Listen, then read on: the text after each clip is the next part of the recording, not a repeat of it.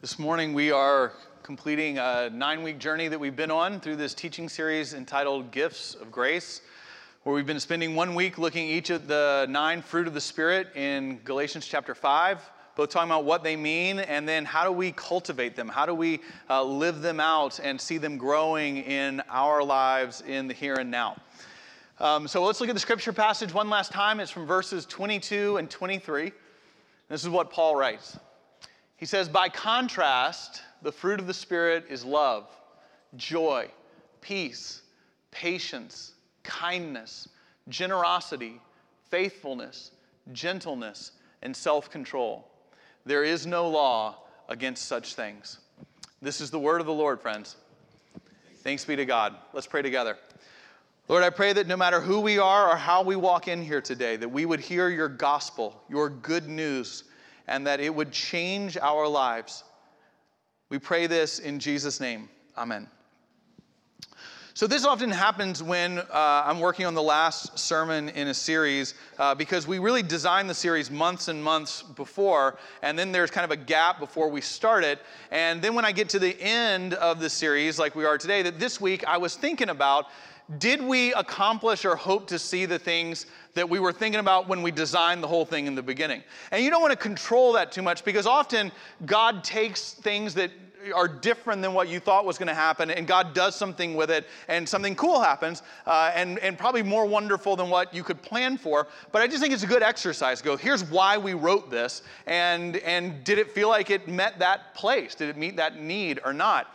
And I hope that this time it has. Because when we wrote this, we wrote it with something very specific in mind. And the specific thing that we had in mind was the kind of cultural understanding, the cultural mindset. And when I say the culture, I don't just mean like out there. I mean it lives in me and it lives in you and it's a part of all of us. Kind of what I would say is a way of thinking, how do I find fulfillment? How do I find what life is about? How do I find happiness? And the cultural mindset that I think is very, very common to each and every one of us, I would kind of phrase as a if-then mindset. If this was different in my life, then I would be happy. If these circumstances changed, then I would be more content than I am today. And the if is rarely about us having to change. It's about someone or something out there in the world, often that we have no control over, right? But if this was different, then my world would be better off, okay? This is something that when we hear it, it can sound silly, but it shouldn't because advertisers have been basically taking this formula and selling us products for decades and decades and decades because that formula works so well. It's never stated, but it's the if you had this product, then you might look as happy as the people in the commercial, right? And it never is stated, but it's just how the associations in our mind naturally work. When I was in high school, as many of you know, I was a really mediocre basketball player on a very good team. All growing up, I had been a very good basketball player, but then I got to a really big high school, and there were a lot of really good athletes there, and I made the team, but I wasn't one of the better players on the team, and I was frustrated by that, and then I saw a commercial where it was invited to be like Mike, where if I bought some Air Jordans, I could be like Mike. And so you know what I did is I saved my money and I went and bought some Air Jordans. And the result of that was I was still a very mediocre person on a really good basketball team, just with less money than I had before. But the if-then mindset, if I had this, then I would get more points. I mean, this is how we work. You're going to see this basic formula over the next year for every politician running for any office. If you elect me, then these are the good things that are going to happen. But if you elect my opponents, then these are the Armageddon that we're all going to experience in society, right? And so it's this thing of if this happens, then this better result, and you'll be. That's why we place so much hope in this stuff, right? It's an if-then mindset. How does that work for you? How does it work in your life or in your family? If I were only married, then I would have more contentment. If my children were making different decisions, then I would have more peace in my heart. If we had more money, then we would be happier with less stress. If we could go on the vacations that we see other people taking in their photographs that they post online with the coordinated shirts and smiles and everything else, then maybe we would have the healthy family dynamic that I'm sure they have, because every moment of every day must look exactly like that in their lives. If I was able to do the things that I wanted to do, then I could send my kids to private school. If my boss wasn't so mean about certain things, then I would have gotten the promotion and been better off. We live so much of our lives with this assumed mentality that happiness and fulfillment and contentment are out there if only these things were different. And rather than seeing that we never arrive at happiness and contentment, we're like kids in a car who keep listening to their parents and are like, are we there yet? And they're like, no, but it's just around the next bend. And it's never around the next bend. But we keep looking and going, maybe it's going to be around this bend. Maybe it's just going to happen this time.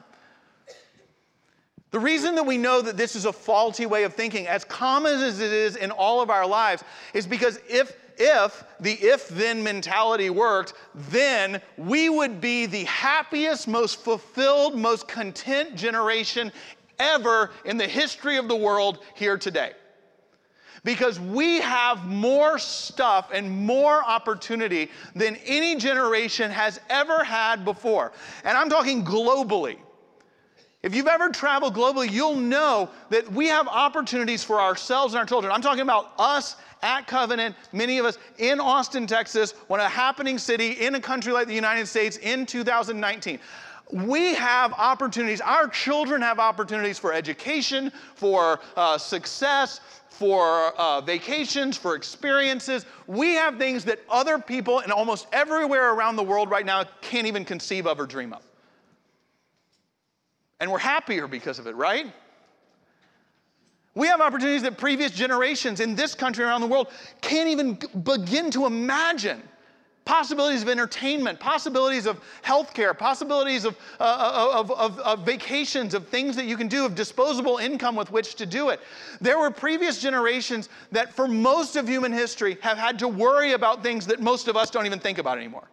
Because of advances in healthcare, because of advances in crop production, because of advances in all different kinds of areas, we just have like an existence that almost every other generation around the world in human history could not conceive of in terms of opportunity. So therefore, we must be happier, more fulfilled, more content than any generation ever has been in human history, right? Right? What does science tell us? And I don't want to minimize this because science tells us there are very real progress that are happening in many different areas. And I don't want to minimize those, whether it's technology or opportunities or, like I said, healthcare. There are all kinds of signs and very real things of progress. But what I'm talking about is contentment, fulfillment. Science also tells us that while opportunities are going up for us and for our children in ways that they've never seen before, so are the pressures and the anxieties of living into them.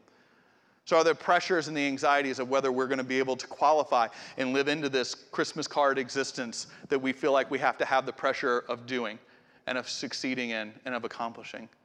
Science also tells us that anxiety, clinically diagnosed, is going up. Depression is going up. Suicide rate is going up. Fear of loneliness and isolation among people are going up. Some of that is about kind of an uprooted existence where we pursue jobs and careers and live in multiple different cities and away from family, away from the people we grew up with. And while there's unbelievable opportunities in that, it means that more and more of us, science is showing us, don't feel like we're really known by people. We're surrounded by faces, but not intimately known by other people. And there's a loneliness that comes with that and an uprootedness that comes with that. It's not that everything's going downhill, but the idea is the if-then is like, if all these things worked out, other generations will be looking at us going, it must be amazing. Every day just must be a journey into vacation land of joy and happiness at the lives you all get to live. I think this is what's driving so much spiritual growth and hunger among generations in our country right now and in our world right now, is it's not because life's terrible and God's going to come find me in that place. Although that can happen and is real. I think for a lot of us, and this is certainly my story, it's that things were going really well and you're like, I don't feel all that happy. It's like things are amazing and it's just not all that good. And so what does that mean life's about? There might be no other time where the words of Blaise Pascal that he wrote a couple of hundred years ago are more appropriate than today. Blaise Pascal wrote and said that on every human heart is a God-sized vacuum, he wrote, a God-sized hole, so to speak. And he said that you can throw all of the creation at that hole you want, but it does not get filled up until we encounter God in Jesus Christ. Meaning that if all that your life is promotions and success and job opportunities and success for your children and the bumper stickers on your car and the things you can post on Facebook and vacations to the Caribbean and all this kind of stuff, none of it's bad. I'm not saying any of it's bad, but if that's all that it is, then you are a miserable family having great photographs in the Caribbean. And so that's why we wrote this. That's what the hope was in this, because into this if-then mindset comes the words from Galatians chapter 5, comes the words of the Apostle Paul, who says to us, there is such a thing as a great life. There is, as we talked about at the beginning, a win. There is something that we want to see. There is something we should be shooting for. And it says, Pascal describes, it's the spiritual life of linking and getting closer and closer to God. And Paul doesn't just say, like, just get closer to God. He says, as you get close to God, as you have this life in us that can only be found in Jesus Christ, he said that you're going to start feeling things and experiencing things, and they're going to flow out from you to the world around you. And it's going to look like you're going to have a lot of love and joy and peace and patience and kindness and generosity and faithfulness and gentleness and self-control. And I think Paul would be looking at us going, who doesn't want that? If you want to know what a great life is, if you want to know, who wouldn't want that for yourself or for your children or for your grandchildren, for your friends? Who wouldn't want that for the people you care about? And he says that this is the life we can have, and we need to know the markers in order to cultivate it and move towards it in our life. And so each week of this series, that's what we've been trying to do. Each week of this series, we're saying these are the things that as followers of Jesus, we should be seeing and that we can see in our lives. And when we don't, these are the ways we cultivate it. This is how we find peace. This is how we find joy and purpose. This is what a great life can look like. And so we end today by trying to wrap this thing up by talking about the 9th fruit of the Spirit. The fruit that feels like to me, the first time I read this list, feels like the most out of place. Because the fruit that Paul talks about is the fruit of self-control. And it just feels a little different.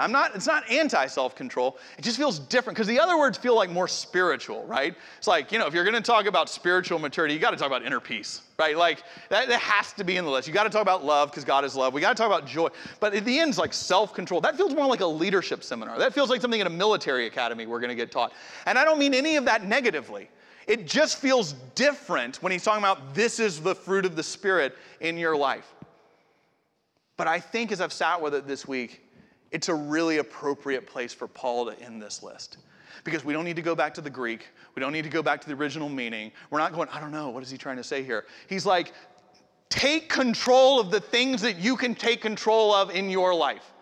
These things, this abundant life is possible, but get rid of the if-then mentality. If this was only different, then I'd be. It's like, take control of the things you can take control of. You can pursue this stuff. Do the things you're supposed to do. Don't get distracted by the things that can distract us from doing what we know is right. Have discipline. Have self-control. He's saying that an abundant life is a disciplined life. It's not one where we're going to wake up every day whenever I feel like waking up and just doing whatever I feel like doing. He's saying that there's more purpose to it than that. And so we have to have the discipline and the self-control and the right things in order to grow, in order to flourish. One of my favorite conversations, I've shared this with a few of you before, but one of my favorite conversations I've ever had, Beth and I were talking about it this week as a pastor, was with a young attorney in Atlanta named Peter Fisher. We were at lunch one day, and I was, as many of you know, a philosophy major in college, and essentially what that means is I can talk about nothing for 30 minutes, which should not surprise any of you that I can do that. And I find myself very interesting as I'm talking about nothing. And I'm just circling, talking about nothing, just taking an idea, and it's like just pontificating with no tangible thing that result from it at all, but that's what I like, and that's what I studied. And so I was one day at lunch with Peter, and I remember the restaurant, it was La Fonda Restaurant on Ponce de Leon in Atlanta, and man, I was eloquent that day. I was talking about the mysteries of faith and how we figure this stuff out and the things of God we don't know and how we discern and where is wisdom and how this works together and the things that are unknown. And Peter just like cut me off. He's like, hey, you know, can you stop? I totally disagree with you. I was like, well, like what part? I'm like, he said everything you just said. And I just want you to stop now. Because I think that's completely wrong. He said, I think 95% of our faith is not mysterious at all. It's really clear what God wants us to do. We just don't want to. I was like, well, that's less fun than what I was just saying. He was like, think about it. God wants us to help the poor. We just don't. God wants us to be financially generous. We just have all kinds of creative ways of justifying not being. God wants us to not be spiritual lone rangers and to grow in community and to share our lives with other people. We just choose to be too busy to make time for it. God wants to be close to us, spiritually alive, to commune with us in prayer and in worship. And we just kind of choose other activities to fill our time. That's what Paul's talking about. Paul was talking about what Peter, it's like, do what you know is right. Don't get distracted. Have the self-control and the discipline to use your time well. I was reading about the importance of this this week. There was an article in 2013 in the Harvard Business Review. And in this article, it was talking about the importance of focused leadership. That was the title of this article. Talking about leadership, whether it's in an organization or whether it's in your family or it's from whatever level, all of us are called to leadership. And they said that an indispensable part of good leadership is the ability to focus. When things are flying around, when emotions are high, when everything's going on, leaders are often the calmest one in the room who are able to sit there and go, this is what we need to do in this moment. It's focus. And in there, they had a whole section on self-control, the exact words Paul writes about here, the importance of self-control in this. And they referred to what they said was a famous study. It may be famous. I had never heard of it before, but maybe some of you have. They said it was a famous study called the marshmallow test. Okay, so it sounds like all of you know it. So just like take that and apply it. For the two of you who are like me that didn't know what that meant, the marshmallow test was a study that was done in a town in New Zealand in the 1970s. And researchers came in and they interviewed and they studied 1,037 children. Sounded like from the study they were maybe like pre-K, kindergarten, first grade. So maybe like 6, 7, 8, somewhere in there. And they took each of them into a room, so same age, same village in a town in New Zealand, and they took them one by one into a room, and it was like, here's the whole study. They gave each child, one at a time, a marshmallow. Like, you can hold it. And you can eat this marshmallow, they told the child, at any point, anytime. There's no punishment, nothing's gonna happen. But if you can hold the marshmallow and not eat it for 15 minutes, then you'll get a second one. Now, what they found was a third of the kids didn't even finish the instructions. Like, no punishment, they just ate it. Not even hesitating, right? I'm hungry, that looks good, and I'm gonna eat it. And I can't get in trouble. The second thing they found is that right at a third of the children said they wanted the second marshmallow and tried to wait 15 minutes, but they were holding it and it was delicious. And some point between minute 1 and 15, they just ate the marshmallow. They couldn't wait. And about a third of the children waited the 15 minutes and then got the second marshmallow. That wasn't the study. The study was that the researchers left and 30 years later flew back to this village in New Zealand to look at the lives that these children had grown up and started living now that they were in their mid to late 30s. And they wanted to look at, are there any kind of factors among this large group of children that we can tie self-control in with? What they found was a very high correlation between the self-control these children had shown and certain traits as adults. Number one, they were healthier physically. Now that shouldn't be surprising that if at 6 they could not eat a marshmallow and so self-control, that trait continued as adults and they were healthier as adults. But they were clearly healthier physically. Second thing they found was that they had gotten in a lot less trouble with the police, which I think we can all agree is a good thing. Third is that there was a high correlation between vocational success and fulfillment with the children who had exhibited the self-control and not eating the marshmallow for 15 minutes. In fact, it was such a strong correlation that it led to other studies that have showed us that the exhibition of self-control is more determinant of the success and failure in your vocation that one might have than IQ. It's more important than the family system you're born into, and it's more important than the social class you're born into. Think about that for a second. Those are powerful factors that influence where we go. But that self-control was more determinant than any other factor that they could find. Paul's ending this by going, this is a really big deal. Have the discipline to focus yourselves on the things where you know you're going to flourish, and don't get distracted by the many things in life that divert our attention and are a time suck on us. So how I invite us to end this series and how I invite you to think about this as you go forward is to understand that in the gospel, there's this weird murky territory between what is an ending and what is a beginning. Right? We see this in the cross, for example. What seems like death is the beginning of resurrection and new life.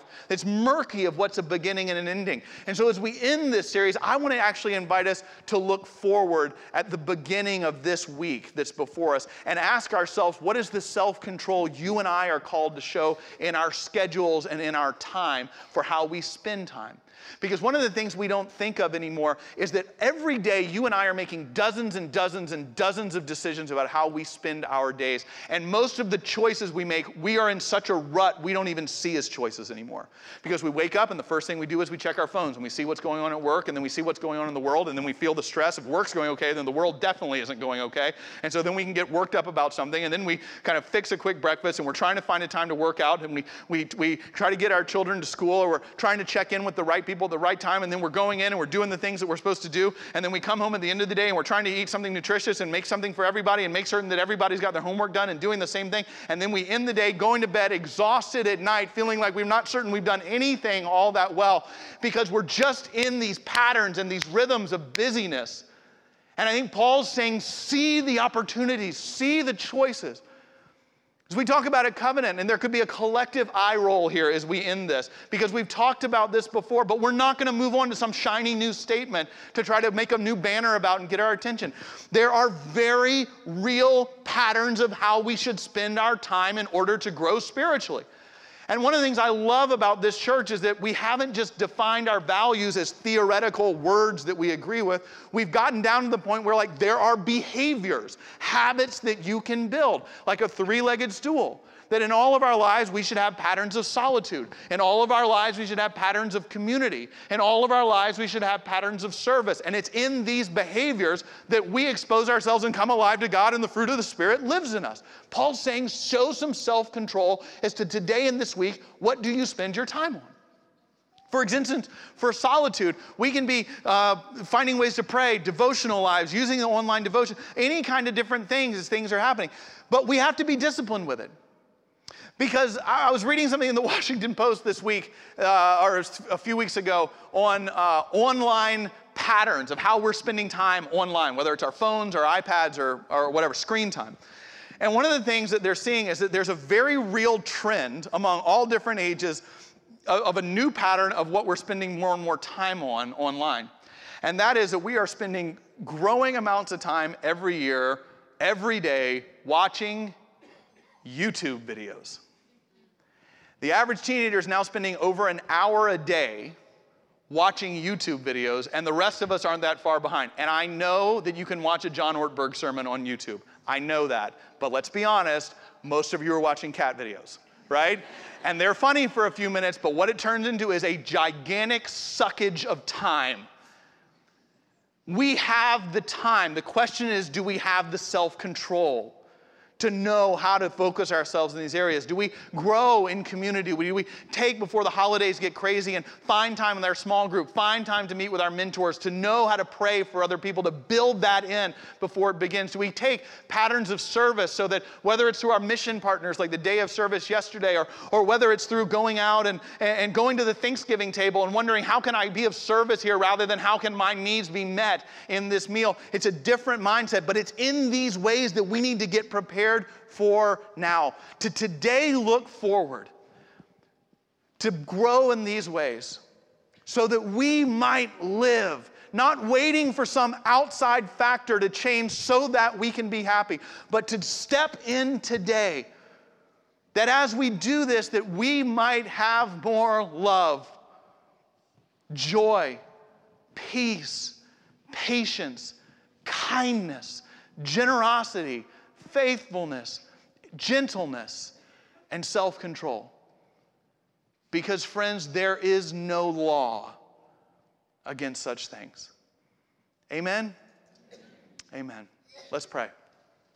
Lord, we do ask that you would be with us, that you would lead us and guide us, that you would help us to look forward, to see how we spend our time with your eyes, with your heart, with the patterns where we will flourish and those around us will, where the fruit of the Spirit will bubble up within us and flow from us to those around us on a daily basis. Help us to build our lives and our time as followers of Jesus, that this abundance might be something that we live out more and more fully each and every day. We pray for this in Christ's name. Amen. Let's stand and sing one last song together.